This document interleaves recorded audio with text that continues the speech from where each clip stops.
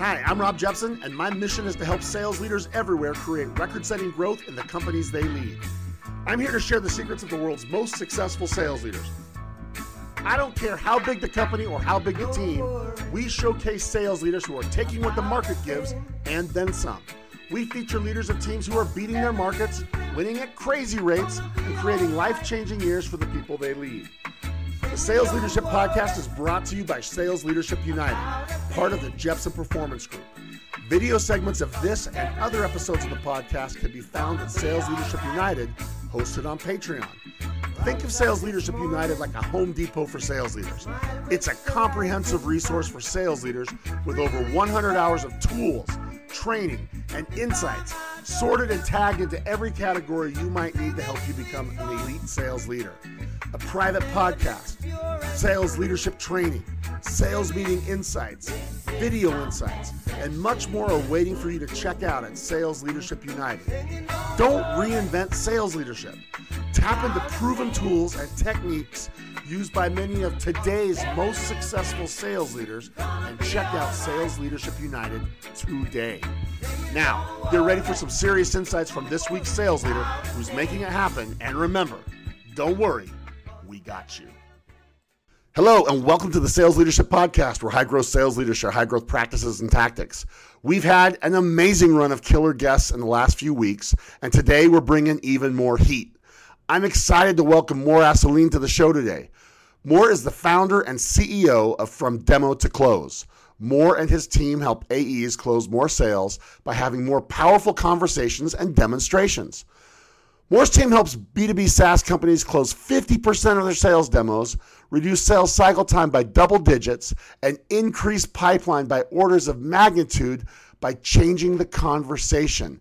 He's having a massive impact in revenue transformation with teams all around the world. Now, Mor's a 3-time VP of sales for wildly successful SaaS sales teams. He's built multiple GTM sales teams from scratch, helped several sales teams triple ARR in 1 year or less, and helped salespeople worldwide learn to win business with iconic brands. Today, Mor provides one-to-one demo coaching, offers on-demand context and coursework, and he runs a mastermind group with professionals looking to find that next level.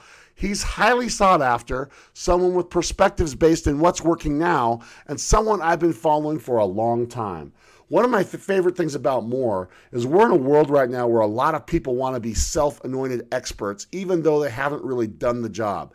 I see a lot of people bouncing from thing to thing and place to place, chasing titles and trying to create this so-called influence. But it's an influence of eyeballs and not an influence of actual success record.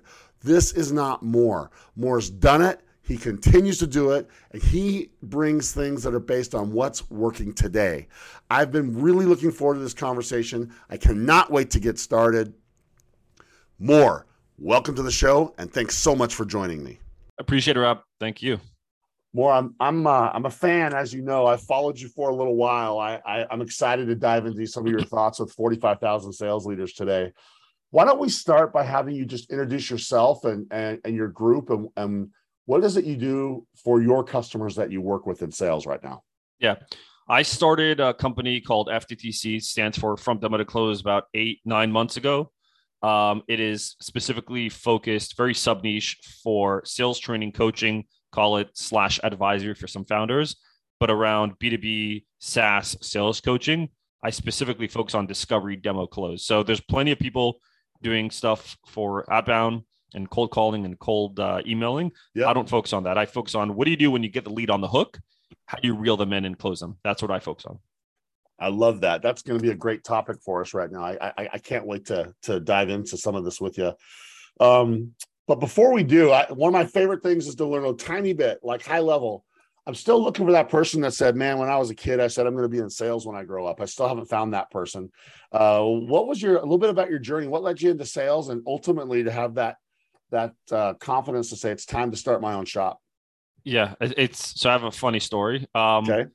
I'll give you a mid-story and then I'll pull back a little bit. But my first real job out of college, when I say real, I mean, there was a salary and benefits and all that. Real job out of college was a sales job. I had to do some cold prospecting. The first day of the job, within the first hour, I quit. I realized sales wasn't for me.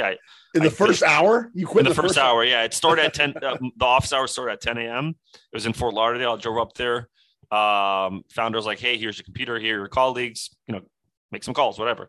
And I just freaked out. Like I just got cold feet. And then, classic, went to the bathroom, splashed my face, went back to the founder, said, I'm so sorry, this isn't for me. And he was just shocked, mouth dropped. Like, what? We just hired you.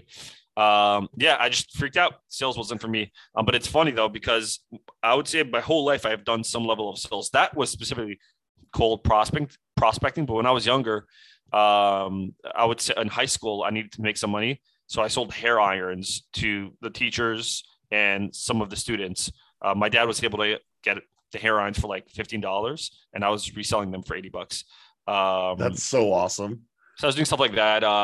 When I was like even younger, at like sixth grade, I would buy toys like from the dollar store and like put like in the lobby of my apartment building. I'll put a little stand and put the toys on there and try to resell them. So I've done sales sort of when I was younger, but when I had a real sales job and it was official, I quit and it freaked me out. And then I avoided sales like the plague for 2-3 years. Got back into it when I started doing real estate as an agent. Keller Williams, they taught me how to do cold calling and door knocking and really get outside the comfort zone. That got me to a place where I was like, okay, I like sales now. So let me look for a sales job. And then I got myself into the tech startup space. Dude, that is a fun story. Like, I love how you ran away from it and now you're running to it and helping other people run to it as well, right? Yeah, absolutely. So why don't we, given that, I'm really excited to start to go into this. One of the things I love is when you shared some of your perspectives on things. As you know, we got about 45,000 sales leaders that listen to this show. We got people in tech and real estate, two of theirs you've been in, and manufacturing and finance, and a whole bunch that are listening. I'd love to get your take as you work with sales people all over the place now, and you got an organization that's growing and you're doing some really awesome things. You probably are seeing the impact of leadership as you work with some of these people. Is that a fair thing to say? Yeah. Even before I started the business, when I was a VP of sales, I was in the leadership position. Yep. And then when I started FTTC, I'm also seeing it from a different lens, different perspective. Yeah. Yeah. What I want to start with something that I watched you share with people before. You said the average manager talks about things like, here's the company, here's the product, here's the quota, go listen to these recorded calls, versus great manager says, great leader says, here's the problem, here's how we fix it. Yeah. Here's your quota. Here's how we're going to coach you. And let's go. Can we talk a little bit about what your observations are on what separates average from great or even elite from a leadership perspective? Yeah, there's a bunch of examples, but I mean, some of the examples, the biggest one, and that was took me a while to figure it out when I was a VP of sales that I took with me afterwards, was I used to think that once you get promoted or hired into a leadership role, VP of sales, sales manager, whatever it is, that you are now the boss, and now everybody works for you except the CEO, like the sales team under you works for you. So with that sort of mentality, it's not like the military where there's like a hierarchy and they have to answer yes sir, no sir. It's very different. That was my mentality going into it. Over time, I realized that it's the complete opposite. Like the company could still run without a sales leader, but if they don't have a sales team closing the deals, there is no company. And so what I realized was the salespeople actually work for the sales leader. Sorry, the sales leader work for the salespeople, not the other way around. For me, that was a hard pill to swallow because I thought, wow, I'm a VP of sales. I have an official title right now. But now I work for my team, and it was really difficult for me to accept that. So let's sit in that concept. I think this is big. John Maxwell, I don't know if you read John Maxwell or not, he's one of my favorite leadership experts. He has something called the 5 pillars of leadership, the 5 P's of leadership. The first 2 or 3, I think, would be fun to talk about with you. He says level 1 is what he calls positional leadership. It's what you said. I got the title, I'm the boss. Level 2 is permission-based leadership. And that's super interesting because it goes from, okay, I follow you because I have to I follow you because I want to. And level 3 is performance-based. Number 3 is I follow you because of what you can do for me. And when you were talking, it reminded me of that. I think we have a lot of leaders that are like trying to figure out how to swallow that same pill. It reminds me of the old show. I'm going to date myself here because between the two of us in this call, I'm most certainly the senior citizen. There's an old show called Who's the Boss, an old TV sitcom called Who's the Boss. And learning that, I think, is super interesting.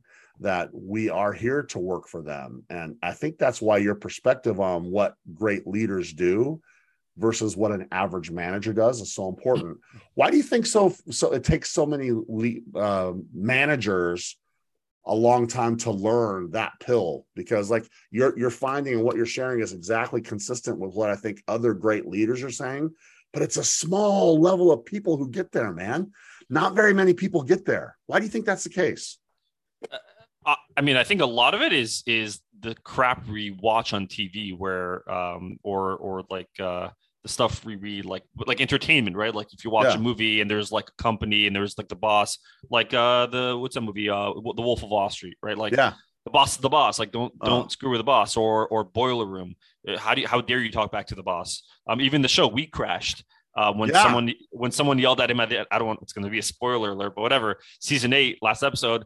So he was giving a pep talk, Adam Newman, and somebody from his like employees said, "Step down." And he's like, "How dare you say that to me?" Like, what do you mean, how dare you say that? Like, what are you, like my father? And so I think it's romanticized to be a leader and have this like dominance over your people from movies and shows. I think that I genuinely believe that. It's funny, when I was a VP of sales, we introduced sort of like NPS scores, net promoter scores, but surveys for the employees. And I had assumed that my sales team would be like, "Oh, Mo Rocks is a phenomenal leader." And I remember, I'll never forget this. Somebody responded back, and I'm paraphrasing here, but they said, he's just a VP of sales because he was given the position. He inherited the position. He didn't earn it. Whoa. Okay. Yeah, that was tough. I was like, damn. But it's also important to recognize if you have any toxic employees or salespeople, because if you have a toxic person, then they're always going to look at the negative. That particular person that wrote that was toxic to everybody, and we had to let him go. But I mean, it still makes you, check yourself and say, hold on, am I really like that? Am I running around? Am I running the show as if like the boss's like, best friend or whatever it is? Possibly, but I think we're influenced by an old school primitive mentality of what a boss is. Maybe our parents taught it to us, and they were taught it from their jobs, and then we watch movies, and then when somebody goes into the real world, they apply it, they get fired, it doesn't work out, and they're like, "Oh, that company doesn't work out for me because they were wrong, not me." I think it takes a lot of introspection, asking for pretty candid feedback from people. That's why I think every company should have sort of like these surveys that go out every quarter or so on. I think you're dead on, man. I think most leaders, because there's not that much in thrown at sales leadership development. I see a lot of companies have like general, especially the bigger companies, they'll have like general leadership development. I get introduced to a lot of those, but the discipline of sales leadership is different than just general leadership, in my opinion. It's a little different because the world of sales is so different. So let's sit in that for a minute. I'd love to like peel this one apart and deconstruct it a little bit. This concept of what it means to work for them.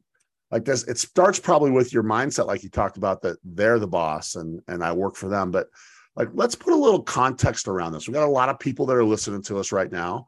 And some of them are driving in their car or walking their dog or whatever, sitting at their desk. I'd like to let's put a little context around what it means to work for them. Where do you think that starts after we say, okay, I'm here to serve or to help or work for them? Well, what does that lead us to do as a sales leader in your mind? Tactically, what that means is instead of asking the team, "Hey, what do you need help with?" It's better to pay attention to their day-to-day and look for gaps of where they're struggling, and then proactively recognize it and then do something about it. So for example, if a lot of people are working remote right now, but let's take the example of somebody not working remote. They're in the office and they're seeing their reps not even having time to grab a lunch or sit down for a good solid lunch because they're just on calls. And you're noticing that as a VP of sales or a sales manager, whatever it is, it would be really nice if you order them lunch, brought it to their desk, or said, "Hey, let me take care of you can pause what you're doing right now. No worries. Come, I ordered lunch for you." Like that gesture doesn't necessarily have a direct impact on revenue, right? It's not like you're helping them close a deal, but you're helping them their morale. So I think that's an example of like be proactive with your behavior with them. Another one is if you see that they're struggling in a certain area, then maybe get them a course for some skill that they can work on. Maybe take them to get them a master, whatever it is, whatever they're struggling on. So I think that's an example of it. If another one was, I used to think that when I was a VP of sales, I used to think that every rep would respond, or I should speak to each rep the same way I speak to one rep. So when I'd go to one rep and I'd have a more, call it aggressive approach in constructive criticism, I would use that across the board. Problem is some reps are built differently. Some are more sensitive. Some can take it. I have 2 kids, so I speak to them slightly different depending on their temperament and personality. And I think tactically as a leader, if you see a rep that is more sensitive in the way you behave, or in the way they receive information, then you need to change the way you communicate to them.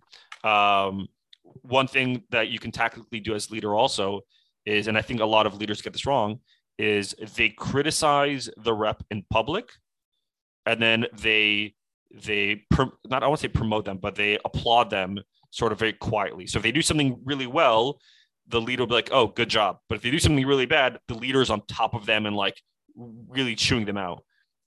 When I learned over time is criticize constructively in private so no one else hears it. And anytime the rep does something good, make it very public. So empower the rep. So these are some like tactical stuff you can do. That one for me was a big one, right? Like if the rep does something really good and you're in the office, like ring the bell for them, like stand up, make a speech, like really hype them up.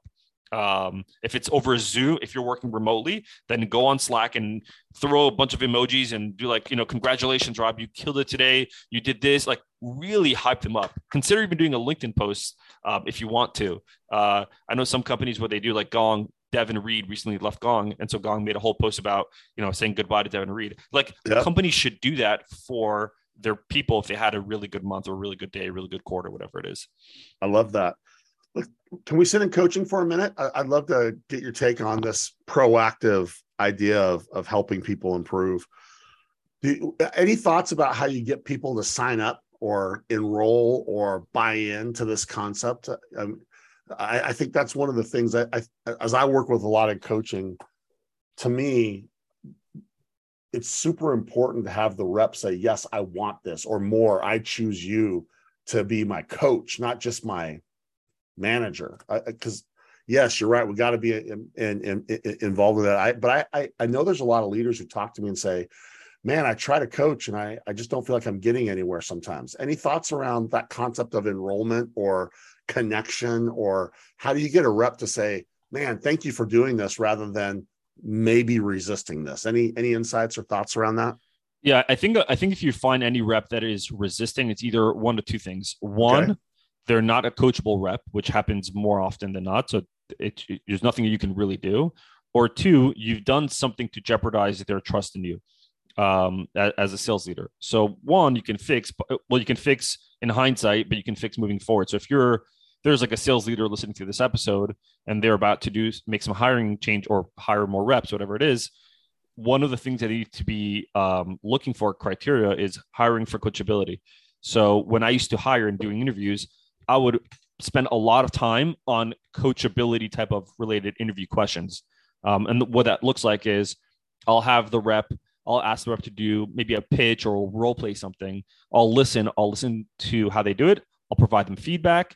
And then I constantly provide them feedback to see if they're resistant to it, or they're like, oh yeah, you're right, I should try that. But if I can see there's a slight attitude or resistant to my feedback, then that could be a problem. And so my first recommendation, hire for coachability. Otherwise, if you have an uncoachable rep, you won't be successful. If you broke their trust at one point, it's possible. Then my advice is, when you are coaching the rep, instead of you telling them what they should do, ask them what they think they need to do. So I do this with my students right now. Yes, let's talk about this. I love where you're going right now. Like, I can't wait for this conversation, man. Yeah. So right now with my students, like coach, even the companies that I work with, they have sales managers and they have AEs under them. So we'll listen to a call together, and I'll make a list of, pros that they did well on the call, and then areas of improvement on the call where they need to focus on. And when we're done with the section a module of the call recording, of their call recording, instead of me saying, all right, Rob, like, here's what you did really well. Here's where you need to improve. I'll say something like, hey, Rob, all right, I want you to self-assess. Where do you think you did really well? And then I'm having the rep answer that question. I'm having them talk positively about themselves. That empowers the rep, that builds their confidence. And if they're right about, like, yes, if they miss something, I'll say, oh, by the way, Rob, you totally missed that. You also did this really well. So I have them self-assess. Then we're done with that. We go into the area of improvement. I'll say, hey, Rob, where do you think you could have improved? Where do you think you didn't do so well? And then you'll provide me the feedback. And then I'll say, well, where do you think you should, what do you think you should do next time? So you're actually coaching. I'm just sort of like directing, but you're doing the coaching. That makes the rep feel more empowered. And then at the end of the call, I'll say something like, hey, Rob, like, out of all the stuff that we talked about of areas that you can improve on, what's the one skill you want to focus on for the next 2 weeks? I let you choose the skill. That helps the rep, take ownership, accountability. And now they can never come to me and say, oh, well, you told me I should focus on it. No, you said you should focus on that. And so that's a big part of it. Even if I'm not doing coaching, when I was a VP of sales and I'd have one-on-ones with my reps, we'd listen to a call together. We'd look at their deal strategy and I would ask them, what do you think we should do? And then if I agreed more or less with their idea, unless it was like a horrible idea, but if I agreed with it, then I'd say, okay, well, let's do that. And follow up with me in a couple of weeks. Let me know how it is. So now I'm taking my power sort of as a VP and I'm sort of shifting it. I'm giving them my, I don't know if I'm Jewish, so I have, Joseph and Pharaoh. Pharaoh gave Joseph his ring and he was second in command. So I did the same thing. I'd give sort of my power to the reps and make them sort of second in command and have them run the show a little bit. Okay. I want to put a little structure. I want to label some of the things you just did again for our listeners. What a great story you've just given us. Thank you, first of all, for sharing this. I want to ask you a question. I love your approach. I'm calling it self-correct. Teach them to self-correct so they don't self-destruct, right? I like that. And when you do that, I'm going to guess, based on what my experiences have been, when you're asking them, what did you think? Here's what I'm going to guess. Tell me if I'm wrong. And I want all of our listeners to hear this because I think this will be really helpful for them. I'm going to guess when you take that approach, many reps are conditioned that they're almost like a dog that's used to been beaten, that they're ready to hear what they screwed up on, right? They're ready to hear like where I suck. And I love this because if you say, what did you think you did great? I'm going to guess that you find your reps often don't give themselves enough credit. Yep. But on the flip side, they're way too hard on themselves on where they could have done better. 100%. So that's why I love starting. I was coaching a sales, but I don't coach very many salespeople, but I was coaching one just this week, helping onboard someone. The company is slammed and they said, Rob, will you help me onboard this one person? We just need to go. And so we did. And we got really focused on situations instead of product. And it was fun because we put them on the phones faster and I listened. I was in there with them when it was done. I remember asking, we'll call him John. John, how do you think you did? That's why I asked, how do you think you did? And he immediately went to the negative. And I said, time out. Let's ask it a different way. What did you do well? To your point, right?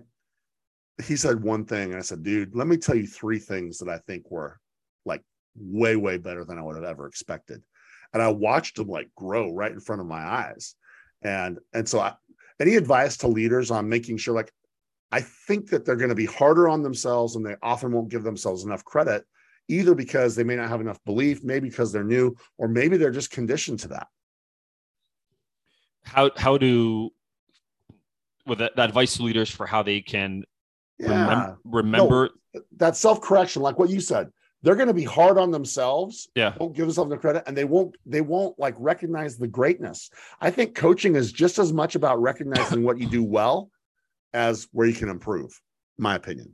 No, I agree. I tell the students that thing that you just did, I want you to do that on every call. But it's really important to, when you're giving the positive feedback, that you're not giving it like passively where it's almost like obvious.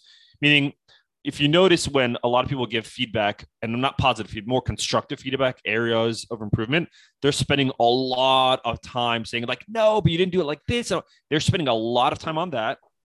And then they're spending very little time on the positive feedback. So for example, if it takes them 20 words to give them negative feedback. They're only giving 5 words for positive feedback. So I always, when I was VP of sales, I always did it. When I gave, let's say I used 5 words. I'll use the same example. If I said, hey, Rob, you could have improved the call by doing X, Y, Z. I thought you can do this. I thought you can do that. Now, when it's time for me to talk about like the positive feedback, I'm like overdoing it. I'm like really hyping it. I'm like, Rob, I got to tell you, like the stuff that you just did was incredible. I'm overcompensating for the negative stuff that I told you. Yeah. That's something. There was something that I used to do.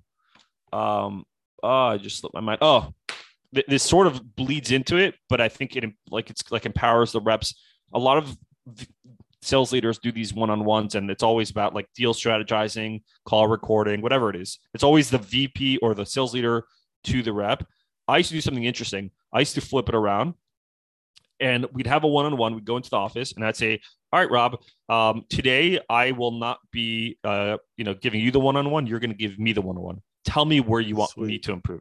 And then I'd say in the next meeting, I want to spend 10 minutes or 15 minutes at the end of the meeting. I'm going to come prepared and tell me where I could have improved for that week. It was such a game changer to do that, to give them that power of giving me constructive feedback. And that makes the rep feel like, oh, this person really cares about making my life a lot easier. There's too much ego that goes around that we don't do that. My other thing I love about what you said, they're going to focus on the negative, help balance that with the positive, because we don't get that. You finished with pick one thing. I love that. Pick one thing. Let's not try and do too many things. Pick one thing and let's get great at that, because that's probably your secret to getting like consistent improvement. So you're not like bearing them. I also think I'd love your take on this more. I think too many times sales leaders and reps have like this good conversation, but they don't finish with a commitment. I don't think it's a real coaching session if there's not a commitment on something that's going to happen as a result. Any thoughts on that? Yeah, we do it on sales calls, right? We want to make sure we end the sales call with next steps and and action items. Every one-on-one should end with that, even if it's the dumbest thing. Even if it was like a very passive 15-minute one-on-one, there should be some sort of next step. It could be a light next step, whatever it is. But yes, end it with an action item. I would recommend when you're done doing the one-on-one with your rep, after that, either you could do one of two things.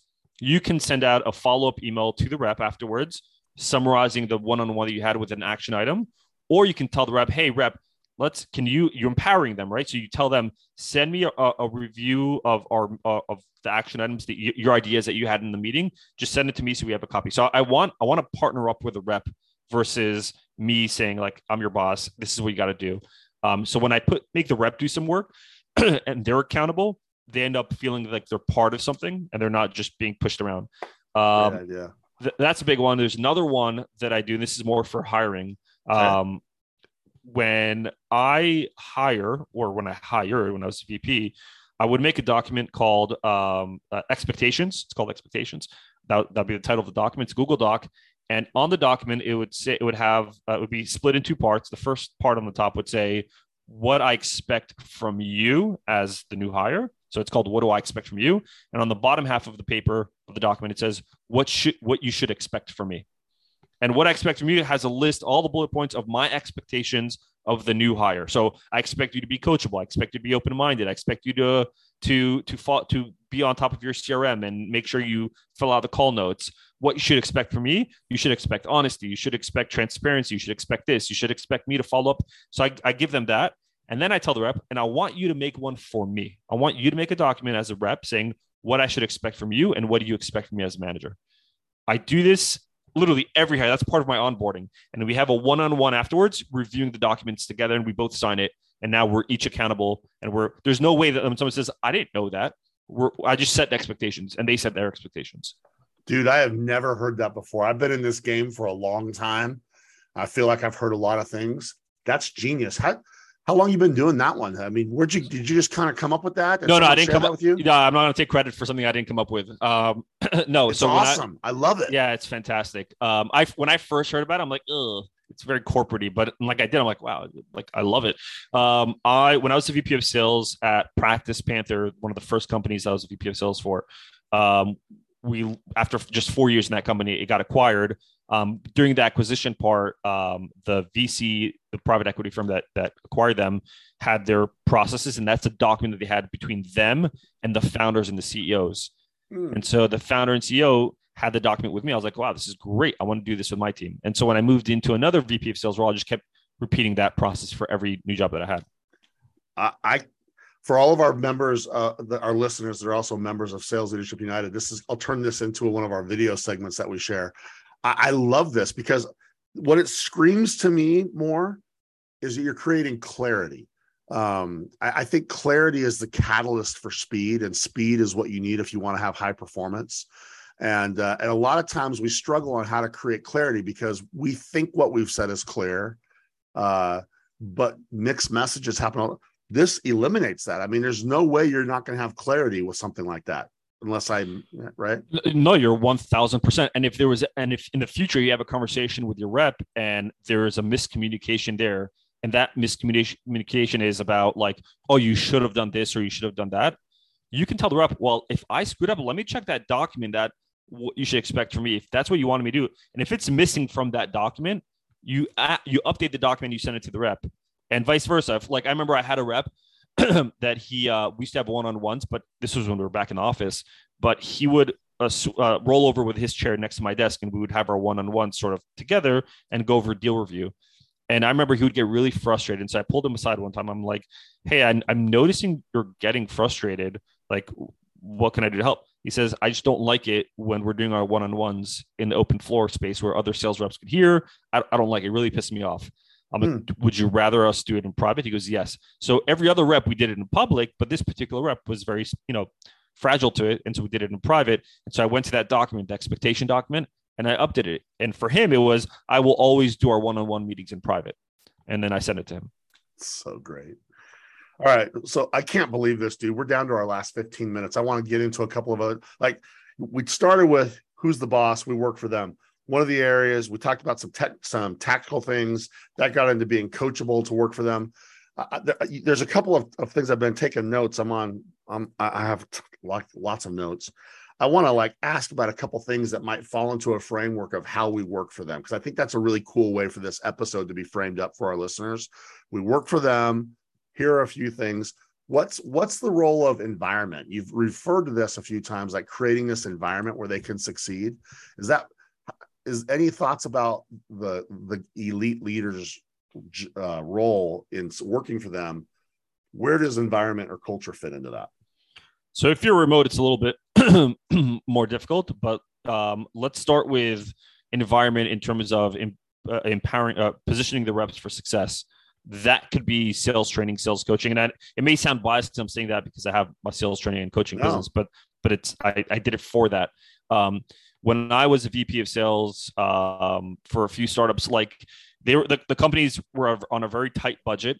And it took me a while to figure out that if the company's on a tight budget and they're not even willing to buy a sales book for the rep, I'll pay out of pocket for the sales book.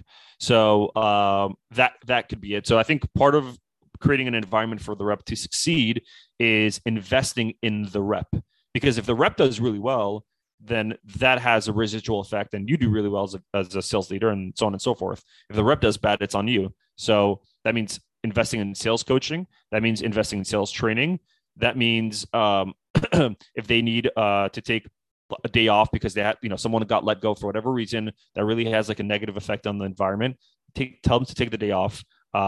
Incentives, it doesn't always have to be monetary. It could be non-monetary incentives. So if you know that your rep loves golf, that's a passion of theirs, and it's, you see them, they're doing well, then maybe get them a pass to a country club or what's that place where you can hit the golf, forgot the name of it, but whatever it is, but do something that is more emotional to them, less monetary. That's important.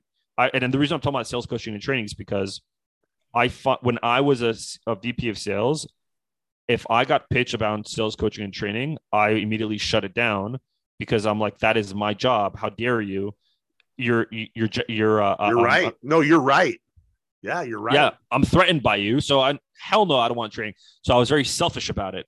If I were a selfless leader, I would have been like, sales training. Okay, well, maybe this could be helpful for the reps. It's a very hard pill to swallow. That's why some of the companies that I work with that have a sales manager and then they're like, they love the sales coaching, I respect so much because that takes a lot of removal of ego to be willing to take somebody else that has a particular set of skills, like the movie Taken. I was thinking of the same thing. Yeah, and help the rep. It's not about you. It's about the rep. And then because of that, it becomes about you afterwards. Like the company does well when the reps improve. That's why I find it like if I can have a blunt conversation with sales leaders and be like, why aren't you investing in sales training? Why aren't you, when you're saying you have unlimited PTO and you don't, and the rep wants to go away, you're like, oh, you can't this month.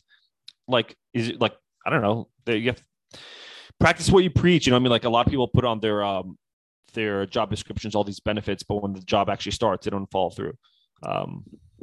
Dude, you're dead on. We could do a whole episode on this. You're right. Sales leaders often have felt, oh, well, that's my job. If I can't provide that, then I'm going to be slitting my own throat. Like I'm going to be setting myself up that I'm not. No, like a guy like you more brings perspective. It's not just like, because many sales leaders, all we know is what we've seen. We have this one thing. And so a guy like you that works with lots of companies and you're an expert in discovery, like we talked about. And if we have time, I'd love to have you share 1 or 2 points on discovery to help people like think about that. You pull this back and say, here's a couple of other ways of thinking about that you just haven't been introduced to yet. And that's awesome. Not only will it help the reps, it'll help that leader, right? So yeah, it's like I'm not trying to. Trust me. Like even if you're getting pitched by Sandler or any other sales coach, I doubt they want to take a sales leadership position. Otherwise, they would not have their company. Like I have no interest in work. Like if I'm pitching somebody and cold emailing them for a sales training, I have no interest in replacing them. That is not my job. I have no interest. Right. All right. So we talked a little bit. So far, our model of how we have them, we work for them. They're the boss. Number one is we're focused on being proactive in their success. That led to your thoughts on coaching.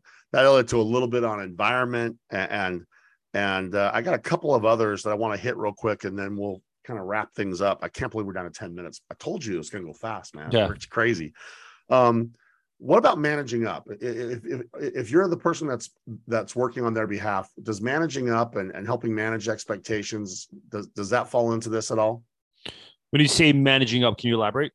Yeah, like going to bat for them with maybe the more senior people, or what's the quota expectation, or what are the expectations of this sales team? Because a lot of times they're hyper growth and like all of a sudden we have these really unrealistic expectations, or maybe they're not equipped the right way. Like what are the things we do to manage up? You as a sales leader, you're managing the more people that are above, so you can create that environment you want for those members of the sales team. Yeah, I'll tell you a personal story. I won't name any names, and I made a post about this, but when I was a VP of sales at a startup, the sales rep had a certain quota. It was really the first year of the startup. And then they were starting to hit their quota. And then it was time for us to like adjust the quota and make it better for the reps. But so we adjusted the quota. It was beneficial, advantageous for the reps. And then the CEO told me at one point, he's like, yeah. And then in 3 more months or 6 more months, we're going to adjust it again. And then maybe again before the new year, we'll adjust it again to a higher quota and a higher amount and all the targets and all that. And I thought for a minute, I'm like, that's really annoying as a rep. If I'm constantly hitting my target, but then the target's constantly being moved, I'm just like, what's my motivation? Don't make it difficult to hit targets, make it sort of realistic, challenging, but very realistic. And so I said to him, I said, and let's assume his name was Rob. I said, hey, Rob, I'm curious. I remember in my previous company was a Look at you make me the bad guy more. Come on, man. When I was a VP of sales in my previous company, I remember we did this and it had a negative effect on the reps when we kept changing the quota and it was a moving target. Morale went down. And I'm concerned that this could happen again. And I want to keep the morale up because that's what makes them perform. I mean, what are your thoughts? And he responded, yeah, I'm concerned. I said, okay, yeah. He's like, no, I'm concerned that you're even thinking that way. You shouldn't be thinking about what if my reps are concerned about a moving target. You should be thinking, yes, we're going to hit these numbers. How do we hit these? And I said, but there's a reality to this. I've worked with reps before. I know how they're thinking. A moving target every time they hit their quota is going to affect morale. And he called me out on almost caring about the reps too much. And I remember so I essentially went to bat for the reps at that point. And I thought, wow, being a VP of sales, you're always under the gun. And it's a very tough job because you're a sandwich. You're having to please the founders and CEOs, and you're having to please the reps. And so and then you're playing this middleman. So that's an example of going at bat. It wasn't really tactical, just a story I wanted to share. A tactical story, and I had this sort of debate with Kevin Dorsey. His belief is don't do the work for the rep. So if there's a call that you want them to, maybe make a call and show them by example, don't show them by example by actually doing the call for them. Show them what to do and have them do it and support them. I would argue back and I would say, no, you could show them by example. If you look, and we're going to use military examples, a lot of, militaries, Navy SEALs, whatever it is, they're the leader, the commander of that group, that unit, a lot doesn't sit back and just tell them what to do. He's in the front lines and taking lead, and he's showing them how it's done, so to speak. So if there is a deal that the rep is trying to close, and you feel that sometimes, and I genuinely believe this, that in order for the deal to close, sometimes you need to bring somebody in from an altitude. So a VP of sales, CEO, whatever it is, bring them in and have them call the prospect and try to close that deal. Big believer in that. I believe do it for the deals that are counting. It's like the big revenue deals, or for the reps that are struggling to freaking hit their quota, come in and give them a little bit of a push. If they see that you support them, you're getting dirty with them, then that's another way you can lead from the top. Yeah, I like that. I would probably fall in between both you and KD. I'm a fan of both of you. I think that showing is part of good leading, and then you just have to have a plan on how you transfer that into having them be the one who does it, because I've seen a lot of leaders become a crutch instead of a coach, where people keep relying on them to do it, right? And so that I like that example. That's a really good one. Thanks for sharing it. Yeah, Katie's example is like you didn't see Phil Jackson going in and playing for Michael Jordan. Yeah, it's fine. It's an example, but that's basketball. We're talking about sales, and it's different. I hear the example, but to an extent, yeah, you could end up being a crutch. But if you do it once, doesn't mean you have to do it every time. I agree with that. Yeah, I just think, well, yeah, I'm with you. I my model is show, share, see. Show them how to do it, share the responsibility of doing it, and then ask to see how they do it. That's a good one. I like that. That's my model. Show, share, see. All right. So we talked about managing up a little bit. I love your thoughts about you mentioned just a second about like this moving target. I know we only have a couple minutes up, but I want to hit it because I know you have a perspective on it. What's the role of the leader in like protecting the money, the compensation plans? Like what percentage of reps do you think should hit goal? And with these moving targets, it's not just goals that change. People try to change comp plans. And if you're working for your reps, any thoughts about how you help them with comp? Yeah. So I think my opinion on what should be the quota attainment percentage average, I think it should be between 70 to 75, 80 for some companies, but 75 is a solid place to be. I think 50 is ridiculous. If only half of your reps can hit. And right now it's less than half is the industry average. It's below half. Yeah. Because I think for a lot of industries during COVID did really well, like e-commerce. And so it's really easy to succeed when the market is doing really well, but when the market's a little bit tough, it's harder. So, so I think 75 is a great place. It should be very realistic, slightly challenging, but not unrealistic. That's the thing. The moment you get into the mentality of I work for my reps, you are going to bat at more, and you'll probably have like head-to-head conversations with the CEOs. The problem is VCs are putting pressure on CEOs around numbers. Yep. CEOs are creating unrealistic forecasts. It's the job of the VP of sales to make it realistic. What I'd recommend is looking at historic data. So when I was a VP of sales, what I did was I looked at the last 6 months of deals that were closed, the revenue that was closed. I averaged it out, and I said, okay, well, on average, we closed X amount of dollars and X amount of deals. So let's make the quota goal slightly higher than that because it's achievable based on new marketing and marketing initiatives that are coming in. I'm giving you a very long-winded answer, but and then don't change comp often. If this is more for a startup, I know more established companies don't change comp. And my biggest like advice to anyone that's like building like a comp model is make it really ridiculously simple to understand. I'm working with somebody that they have a very complex comp model. And I'm like, can you explain it to me? And the co-founder is explaining to me, he's like, hold on, wait a minute. Let me call you back. I don't understand it. And he's going back and I was like, make it simple. Make it really, really simple. Comp plans often become a stress factor rather than a passion factor for reps. And that surprises people. What you're just describing is a stress factor. They just they hope they end up getting something and they're glad they got it rather than like, and they feel like I earned it, I should get it. And that's true. When your comp plan or your way you compensate reps becomes a source of stress rather than a source of passion for your reps, you're doing something wrong. I also think it's really important. I mean, I spent a lot of time doing this. Like you said earlier, there's not enough coaching and material and training for sales leaders. Like there is plenty for sales reps, not for sales leaders. I also don't think there's enough education and training for sales leaders and individual reps around, let's just say, equity and stock options. There's not enough of that, so that's really important. You're right. Yeah, you're right. I think part of being a sales leader is educate the reps beyond just their like day-to-day activity. So if they get options, have like a workshop in the company teaching them how to do it. We used to do this at one of my old companies where we would have the CEO would have workshops every so often. And the workshop would be about like how to improve your credit score, how to build a side hustle. And he would actually invite the reps that had a specific skill set, like a passion, to talk about it. So one rep had a passion for editing videos. And so we'd have like every quarter, every week, whatever it was. Wow, I like that. The rep would lead the workshop. So that was something that was really interesting. That makes it really fun. Another thing is, yeah, and I don't think a lot of reps know how to read like their pipeline and forecast. VPs of sales do that, but I don't think the reps know how to forecast, and they rely on the VPs of sales or the sales managers to do the forecasting with them during one-on-ones. Teach the reps how to look at numbers and forecast for themselves. Because one of the things I when I was a VP of sales is I teach them how to calculate run rate, look at your open deals, look at open revenue, look at your closed deals and closed revenue, calculate it based on the days of how many days are passed already in the month. And you can calculate the run rate, essentially what you are forecasted to close for the end of the month. And if you teach the rep how to do that, then they can keep track of their own commission. The problem is they're relying on their managers to do that for them. It's just not good. More, this has been so awesome. I love how we've hit 7 or 8 topics all inside a framework of we are here to work for our reps. They're the boss, right?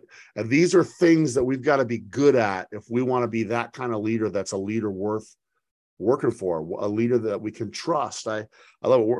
We've used up all the time, man. And so I want to wrap it up 2 ways. First, how do people get more of you? How do they connect to you?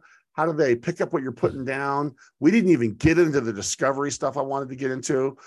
You help solve what I think might be the most important part of the sales process, is learning how to connect to what matters and do discovery right. I would love to have you come back on and maybe dive into that again. How do they get more of you? How do they pick up what you're putting down? Yeah, I mean, I'm pretty much on every social platform. You can, if you go to my website, demotoclose.com, I have a link to my podcast there. I have a link to my TikTok, my YouTube channel, my LinkedIn. And we'll put those links in the show notes. We'll make sure that all of our listeners have access to those as well. We'll put all those links in. So yeah, I would say follow more. If you haven't connected with him, you got just, all you got is a taste of this dude right now. And so I would say connect. And I hope they do. We're really out of time, but let me finish with this. Is there any final thoughts? We've had a killer conversation today, Moore. I respect your work so much. Any final thoughts for 45,000 sales leaders that are kind of soaking it up with you right now? Yeah, I think my mistake that I didn't do when I was a VP of sales that I'd recommend anyone to do is get a mentor or coach, invest in one if you don't have one. Because if you're trying to figure it out on your own, you're potentially, you could get fired along the way, because you're going to have to make mistakes to figure it out. So why not just hire somebody that's done it before, teach you how to do it, and then you don't have to get fired, and the learning curve shrinks. Okay. That is, I agree with that. The shortest distance between 2 points is a straight line, right? Get a coach. Get a coach. Moore, I love it. He's helping people understand who's the boss in a modern way, helping sales leaders have greater impact with the people they lead and create sales teams that are highly effective. And he's one of the top experts in the world on getting discovery right. There's a guy that I'm so grateful that we had join us. Moore, thank you so much for joining the Sales Leadership Podcast today. And as I say to everyone, my friend, happy selling. Thanks, Rob. Appreciate it. Hey, everyone. Welcome to another So What portion of the Sales Leadership Podcast, where we break down that interview and we ask ourselves, why did that conversation even matter? But first, this podcast is brought to you by Sales Leadership United, part of the Jepson Performance Group. And if you haven't checked out Sales Leadership United, do me a favor and check it out today. Because our jobs as sales leaders is hard, and really hard. And there aren't a lot of resources for sales leaders to turn to. And the fact is that most companies that spend millions in sales training and sales tools and sales process and salespeople, they spend almost nothing for sales leadership process, sales leadership training, and the only sales leadership tools we get are rolled up dashboards. And while it's true that companies should do more to develop the sales leaders on the team, the fact is they don't most of the time. And that's why I created Sales Leadership United. It's the world's largest collection of sales leadership assets and resources. It's growing larger and larger every day as sales leaders around the world are signing up to create access to the world's largest collection of leadership assets available. Now, I don't care if you're a new sales leader. We got lots of them that are benefiting. I don't care if you're one that's been leading teams for years. We got tons of those too. You're going to find everything you need to help create more impact with those you lead faster. You'll find it on Patreon. It's like a Home Depot for sales leaders. And you're going to find video excerpts of this episode and all of our podcasts in 3 to 5 minute segments, all tagged and organized by topic. You're going to find well over 100 hours of my very best content, sales leadership training materials, sales leadership materials, leadership systems, one-on-one coaching systems, and much, much more. New materials added every single week, and it stays ridiculously current. You'll find every single thing you need to become an elite sales leader in the current environment in Sales Leadership United. So don't go reinventing sales leadership. Invest in yourself because you're worth it. Tap into proven training and techniques used by some of the most successful sales in the world and head over to Sales Leadership United today. Now, I want to also thank our listeners. We're well over 40,000 people downloading the show each month. It's just getting bigger and bigger. It's mind-boggling to me how many of you are listening around the world. Many of you reach out every week and give me feedback and connect on LinkedIn and share your stories of how you've used the episodes in your journey. Please keep them coming. They fire me up. I love hearing them. So thank you, because there is no show without you. I only do this because I love the sales leadership community, and I'm grateful that so many of you find this show helpful. So thank you. Your support of the show has been humbling and inspiring, and I'll keep bringing killer guests to you each week. Now, Moore. How great was that episode with Moore? I've been a fan of his for a long time, and I hope you understand a little bit more why now after listening to this conversation. And if you liked what you heard today, you need to connect with him because you're going to like what he puts down on places like LinkedIn. Listen, I love Moore's framework for sales leadership success. It's really straightforward, and if you choose to follow it, you're going to for sure see your team grow and grow quickly right in front of your eyes.